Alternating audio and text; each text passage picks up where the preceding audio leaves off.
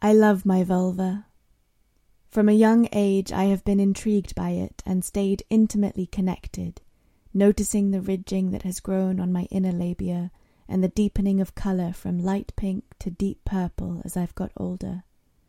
We have both become wiser with age. The birth of my first child left me feeling differently about my vulva. No longer was it just a fun body part for pleasure. It became serious. My vulva looked and felt foreign to me. It was a long and difficult labour that ended with an episiotomy. Only a couple of stitches, leaving a scar that is still sensitive today.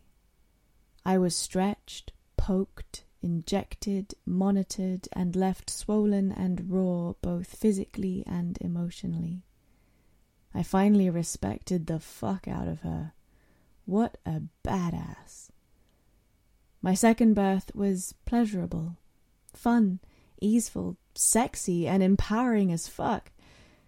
My vulva is something I'm proud of. It gives me pleasure and has been through 2 births. And I've found a partner who loves her as much as me, if not more. I am a mother and a sexually empowered woman. You can be both.